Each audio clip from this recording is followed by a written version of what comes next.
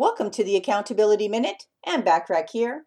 Today we're talking about tip number 9 for getting and staying motivated, which is to raise the bar. Successful entrepreneurs know that constantly raising the bar is the true key to self-improvement. Raising the bar each time you reach a goal will force you to advance your skills, become a strategic thinker, and ultimately thrust you towards completing your responsibilities in a more efficient manner.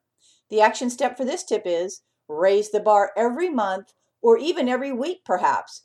If you have a goal in mind, step it up 1 or 2 more notches, yet it must still be believable for you.